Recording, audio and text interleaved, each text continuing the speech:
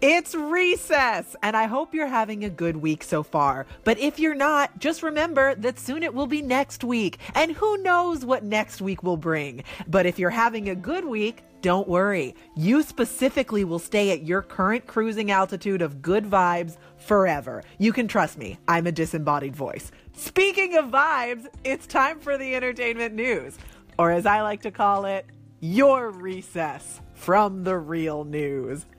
Here we go. Netflix has decided to put a stop to a super fun game they were playing with their children's programming, where they awarded special online badges when you binge watched a kids show. Parents were understandably not in love with this idea, and I object to it as well. You shouldn't get a reward for binge watching. Listen closely to me, little children. Binge watching is its own reward. You're entertained, and bonus, the day is gone. It's just really important that the upcoming generation is taught to value binge watching for the right reasons. It's not about the destination, it's about the journey.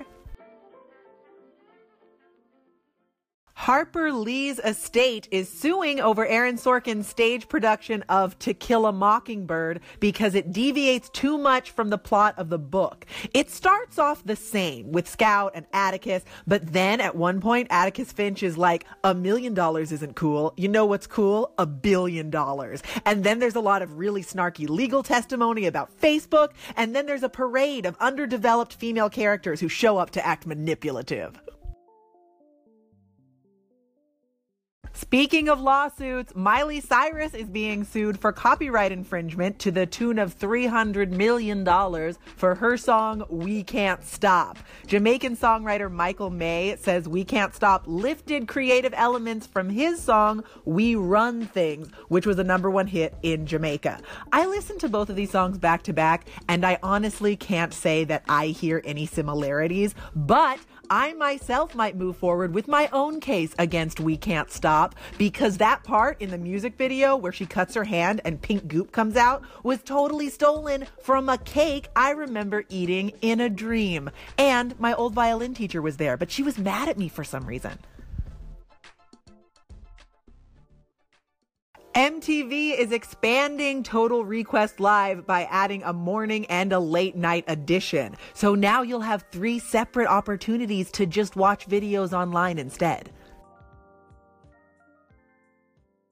Jon Hamm and Natalie Portman will star in a new astronaut drama called Pale Blue Dot, about a female astronaut who returns from space and has trouble regaining her sense of reality on Earth. Probably because her husband looks just like Don Draper from Mad Men. That could really freak a lady out. You'd be making juice and then you'd be like, Dick Whitman! Since We Can't Stop is currently under the hot glare of legal scrutiny, let's go for some vintage Miley Cyrus from those long ago days of 2009. Take care, guys. I'm Olivia Harewood, and I will catch you next time. Until then, recess adjourned.